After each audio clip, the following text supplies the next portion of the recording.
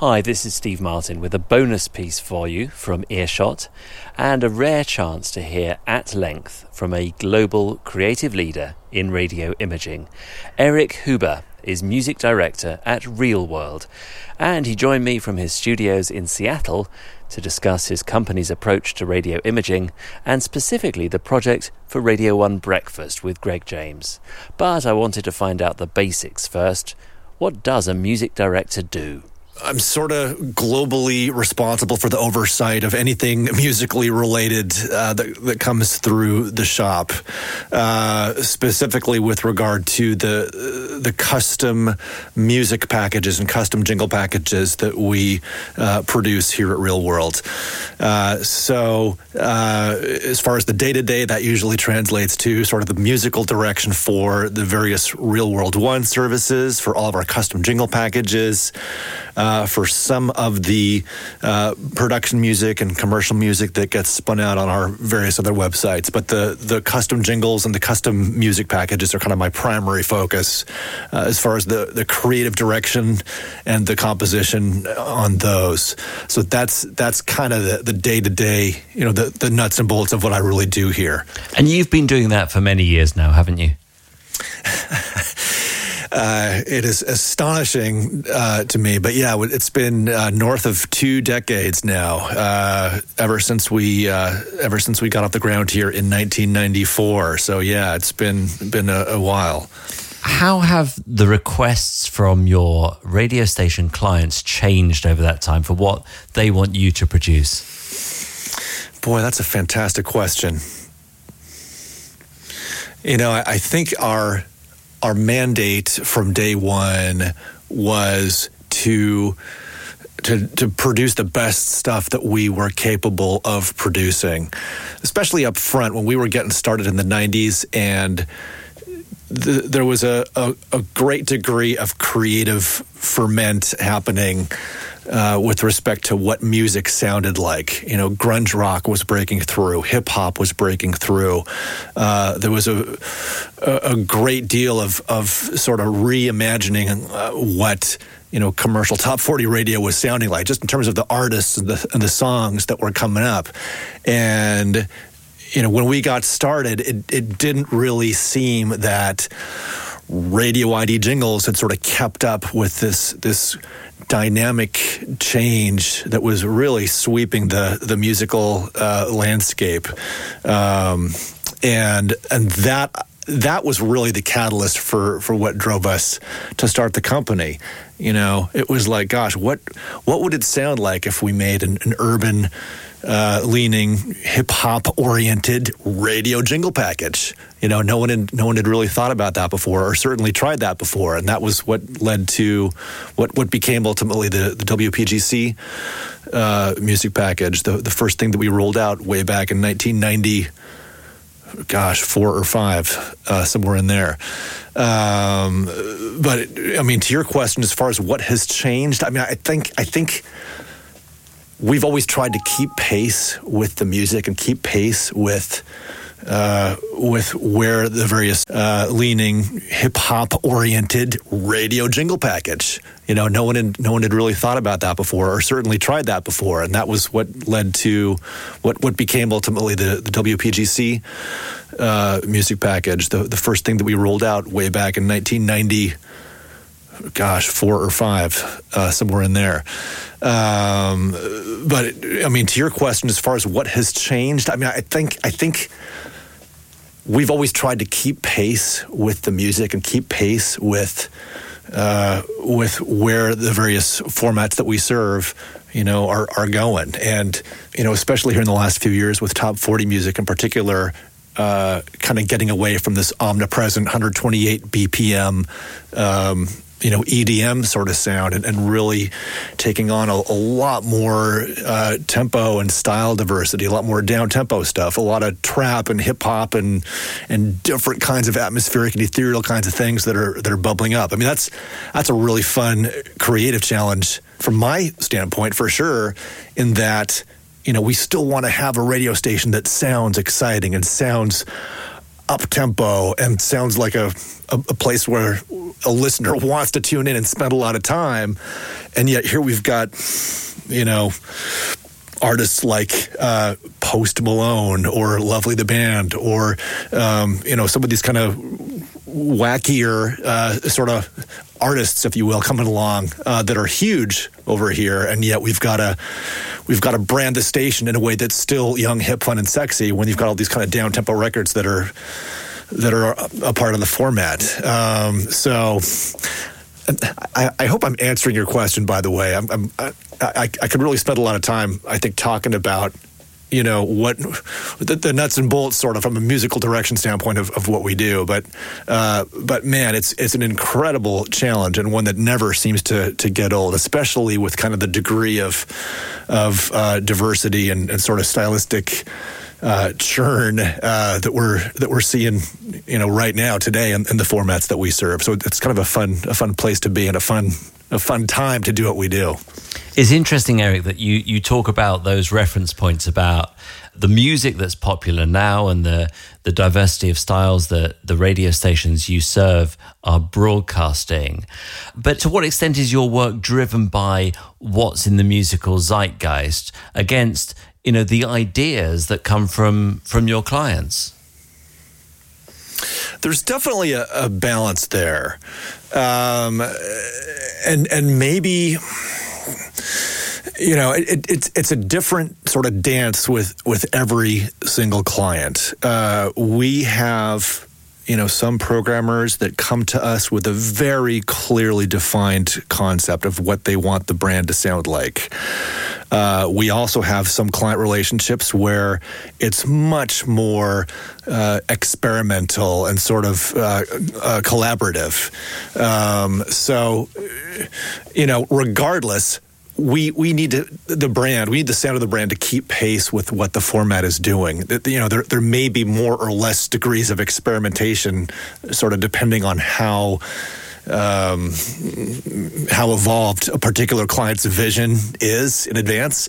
So I guess that sort of informs, how far off the rails we can go when we're sort of spitballing ideas and kind of coming up with the musical direction. But it's definitely a different process every single time.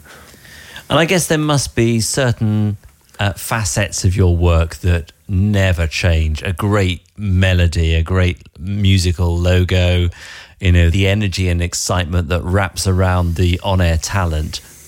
Yes and no. I think a few years ago I would have said, that maybe there was sort of less tempo diversity in our output, let's say, or there was more of a kind of a quote-unquote real-world jingle sound. I guess I'm going back 5-10 years here when, the majority of our jingles were kind of sung by a vocal group as opposed to, a solo vocal talent.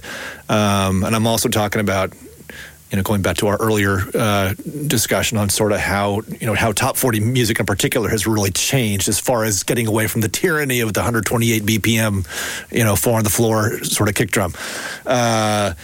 So between those two facets, I think that the evolution of our sound, we always want to come up with a melodic hook that's memorable, something that is going to imprint the brand, the name of the station, and connect with the listeners in an emotional and memorable way. That's never going to change. How to emotionalize that listener connection with the brand, yep, that's never going to change. What that looks like, what that sounds like, what that feels like at the end of the day, though, at least from my vantage point, it's quite different today than it was, 5-10 years ago, where, it feels like there's a hunger for something that maybe gets away from, this hypey on-air presentation. And we're playing around with some things that are more minimal in some cases. The old truism, less is more. Well, sometimes less truly is more, especially when we're living in a medium that can be, I'm not saying this is always the case, but it can be so saturated with noise and with hype and with, lots of activity and kind of frenetic energy and trying to jam as much content in as possible. Well, gosh, sometimes the way to cut through all that is to take a step back and create some space and, to maybe go with just a solo vocal and a drum, as opposed to like jamming the entire kitchen sink into the mix. It could mean we're experimenting more with a down tempo presentation with the brand, just to sort of to get away from what we've done before and maybe connect with the listener in a different way. I understand that. It's about attention management. It's attention management, but also, hopefully creating value, in the lives of the people that are listening to our content, and doing that in a way that's not just, beating their neocortex into submission with loud content that's fast. It's like, hey, how can we sort of philosophically change what we do, to maybe create a more lasting connection that actually contributes something to the lives of the end users, if you will. You mentioned the importance of a memorable melody, and Earshot listener Robin has been in touch. He asks this question, Erik: what goes into making a memorable sonic hook? Boy, that is a fantastic question, and one that we could pontificate on for weeks, if not years. What's the secret sauce? Boy, the secret sauce. If I knew what made a memorable melody and could replicate that consistently, I would probably have retired a couple decades ago. I think it's an intuitive process, and it's one that in a way is impossible to predict with certainty an outcome for a particular listener. And I have a very deep sense up front of what will and what won't work as far as a sung melody, let's say, or as far as a sequence of notes that I feel has a shape to it that is going to be compelling and memorable. That being said, because we work in a medium that's so constrained, basically we're talking about a handful of notes that we've got to work with. And with those, we've got to convey the brand values. We've got to convey the name of the station. We've got to do it in a way that's going to be hopefully pleasing to the ear and memorable and maybe even easy for the listener to sing back to us. And by the way, in some cases we can't use an existing melody, and we can't step on what the competitor across the street might be using. So, it's almost like you're trying to write a haiku, right? It's almost like you're trying to write this extremely formalized musical structure with all these boundaries and constraints that need to be, observed. And in the process, hopefully come out on the backside of that with something that has some facsimile of an emotional connection with the audience. Man, that's like being struck by lightning while holding a winning lottery ticket. Do you know what I'm saying? So the secret sauce is we're grinding out those melodic options. We're trying different singers. We're trying different melodic and rhythmic shapes until we find, at least one, hopefully several options that we feel have some emotional resonance to them. And then, between ourselves and the client, depending on what the process is, we're gonna zero in on whatever that melody is, whatever that phrase is, and run with it, and hope that, at the end of the food chain here, when this comes out of the station output at the end of the day, that it's gonna make someone's life better, that there's going to be an emotional response that elevates, someone's day-to-day experience of listening to the radio station.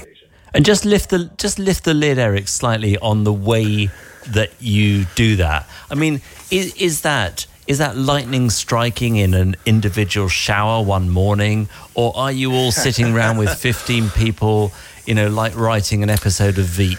Yeah. So I'd say it's more the craft, and I'd say it's more kind of that metaphor of sort of the writer's workshop in the back room. When we first got going, when ReelWorld first kicked off in the 90s, I was basically the exclusive composer on every single piece of audio that left the building. Now, I am blessed and fortunate to work with a number of extremely talented people. So we've sort of got this pool, if you will, of compositional talent. And so, we get a new brief, we get a new project in the door. Gosh, there could be 3, 4, 5, half a dozen different creative minds, creative geniuses, getting some ideas together and coming up with either a melodic hook or some musical texture or, a musical snippet. It might be a piece of sound design, a noise, an instrument hit, something that we feel is going to become an earworm or a hook or something that can contribute to the sound of that particular brand. And then, there is sort of a collaborative synthesis of these various ideas and various, creative minds that are informing our process. So we normally would have some sort of internal, casting or internal creative roundtable type of conversation. And, the hope would be that the best ideas sort of rise to the top of that. And then that's kind of what we generally run with. That sounds like an echo of how a lot of hit records are composed these days. That there are composers who just focus on the hook. Yeah, that's absolutely right. And if you think about it, we are sort of trying to achieve a similar end goal to, the songwriter or the producer that's trying to put together that next hit record. In that our hook is going to be heard, hopefully hundreds or thousands of times in its lifetime on the air. So, we want to achieve that same level of memorability and recallability and emotional resonance with our output, that a hit record producer wants to accomplish. And the only difference is we've got to get that done in the course of a 10-second or a 15-second time window, whereas those record producers, they have like 3 or 4 minutes to get the same job done. So I sometimes like to say that jingle production is the purest distillation of pop music. In that aspect, we're basically compressing a 4-minute hit record down into 10 seconds. Hopefully, at least philosophically. Indeed, and I guess it's got to be perfect because it's heard so often. That's right. Let's talk about BBC Radio 1, Greg James, the new Radio 1 breakfast show. What did you think when you got the brief? Well, it was definitely. As is often the case with these types of things, it was definitely sort of a little bit of a blue sky, blank slate type of situation, which it is simultaneously thrilling and terrifying when you're in my chair, because it sort of means, gosh, the world is our oyster as far as what this musical vision could sound like, which is not to say that BBC did not have a vision going in. They certainly did. But, once you really teased out the nature of the brief and kind of the vision behind the show and the brand values of the station and the audience and so forth, the actual expression of that, the actual musical, nuts and bolts of what that would sound like on the air, boy, there was a great deal of latitude in terms of how that brief could be interpreted. And so it was the desire to create something that was on message and on brand for BBC and yet be different enough so that it was fresh and new and compelling. So that's a challenge. And it's a theme, isn't it, Erik? That's right. What difference does that make for you creatively? So this was actually a different sort of animal than, your typical 4-note, station logo or something of that nature. And the desire to create a sound for the show that had some cohesion to it and had, an instantly recognizable sort of theme sound to it, but also was something that would have to represent in a long play sort of situation where, you've got, multiple minutes worth of a segment that need that audio backdrop, that needs sort of that picture frame around it, if you will. And once we felt that we had the hook, the challenge became kind of spinning that out, as it were, into a 3-minute piece of music, let's say. If you're talking about the kind of the main show opener theme, that's quite a long form piece of music, and the show producers kind of had a specific way that they wanted the build to be structured. You're coming out of the news, and you've got this whole, kind of epic build that starts very quietly and sort of chilled out, and then builds and builds and builds, and we kind of bring the logo melody in, relatively early on in the composition, but then we evolve the sound and we evolve the arrangement and so forth. So it really has kind of this big building feel. That was definitely out of the ordinary as far as how we would normally approach getting that 10-second stinger produced, if you will. So at least to that aspect, getting to the hook, getting to what we felt was sort of the memorable anchor point. Once we got that, that process was, I guess, similar to the way that we would approach any jingle package. But the process of then extrapolating from that hook and turning it into this kind of epic sweep of musical atmosphere that could live in various musical contexts and use contexts on the air. That was the challenge, and that was what really differentiated this project from anything that we've done in a while here, for sure. Earshot listener Emma says she thinks it sounds like Coldplay doing The Greatest Showman.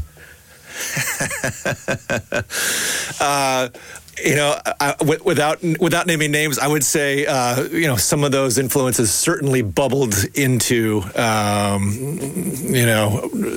ideas that we're kicking around here as this thing took shape. The Greatest Showman has been on repeat in my home. I've got a few kids that are 7 years old and under, so that's a big.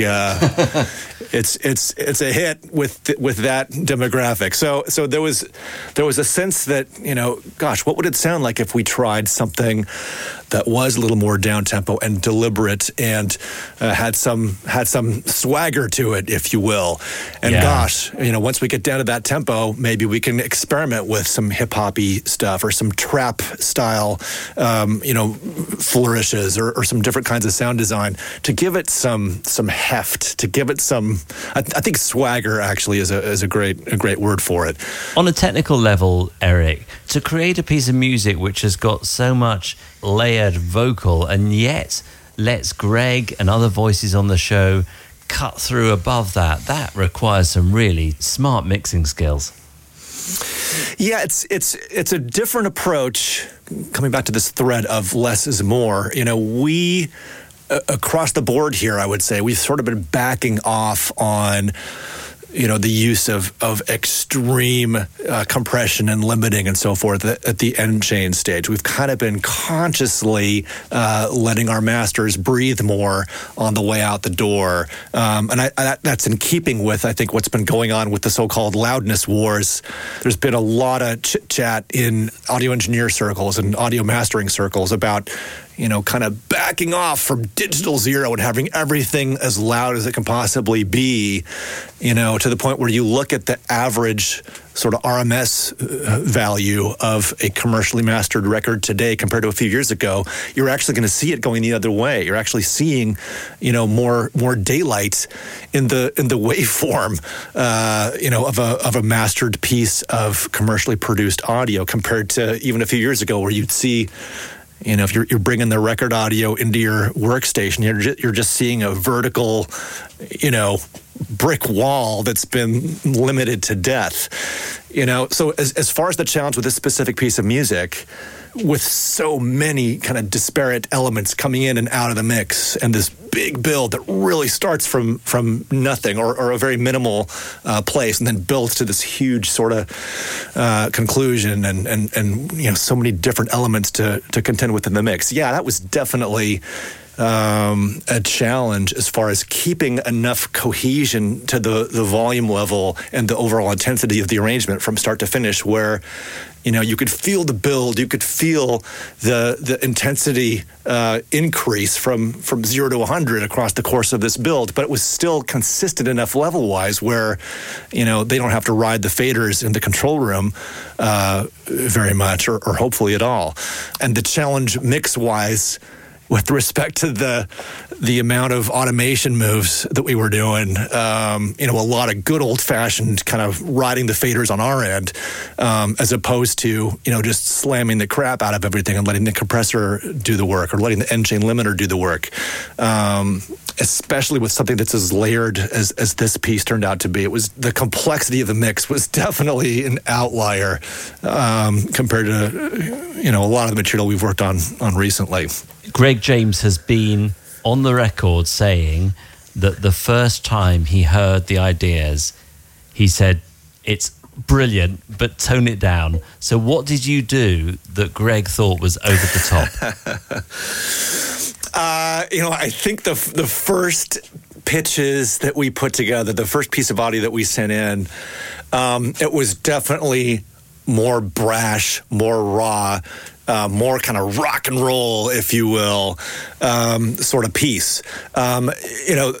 Same tempo, and the hook, that whoa, that kind of big, vocal chant, vocal shout, that was, to some degree, that idea was in there from day one. But if you look at the instrumentation, if you look at the way that was presented, it was a lot more kind of distorted guitars and heavy drums. Like it sounded more like a live rock and roll rhythm section, slamming out that idea. Whereas if you look at where we ended, it's much more layered and much more orchestrated, if you will. And some of those rough edges sort of got rounded off along the way. The sound of the chant, the vocal sound of the chant, it was much more sort of male dominant in terms of the vocal talent when we first presented it. And that evolved into kind of a mixed group, male and female. I think there was, a good handful of different singers that we ended up using on the final cut there. But I mean, at the end of the day, it ended up being a majority female group, I think, whereas the first draft was definitely more of a male. So that changed. The musical presentation changed. The build, the nature of the build, once we kind of, started really having a dialogue about how this was going to show up on the air and realizing, gosh, this thing needs to start out way more sort of minimal and atmospheric. The final cut, especially looking at the intro section, that whole kind of first, 20, 30 seconds of build, man, that was quite different at the end of the process versus anything that was first presented. But, that vocal hook, that whoa, that was there from day one. So I think that piece of it, was probably what Greg and the team at the BBC, responded to right away. And fortunately, they had the vision and the forbearance to sort of lock in on that and give us an opportunity to have a play with the musical context. But I think that idea, that hook, was really what grabbed them up front.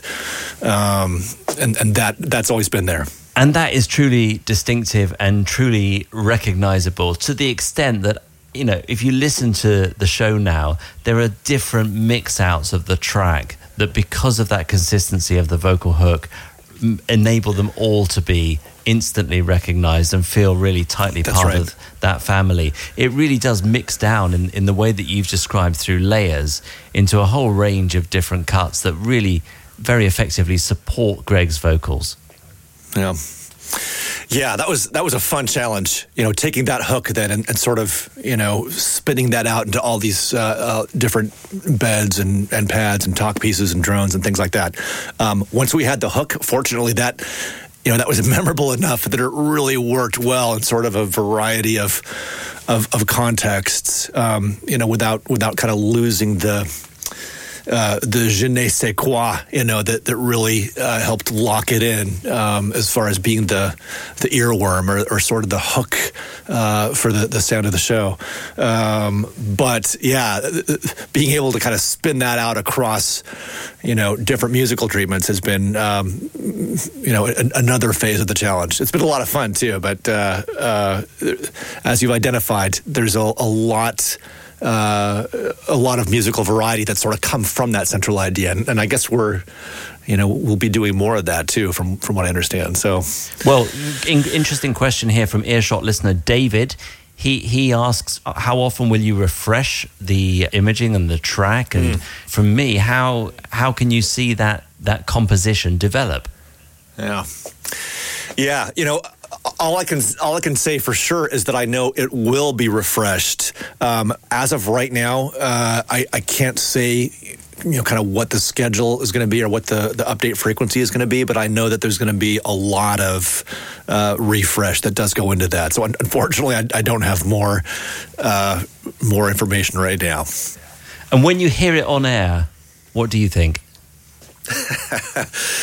Honestly, I'm still in a mild state of shock that we've kind of gone through this whole dance and that this thing is on the air, every day on the biggest station in the UK. I mean, that's an incredible feeling.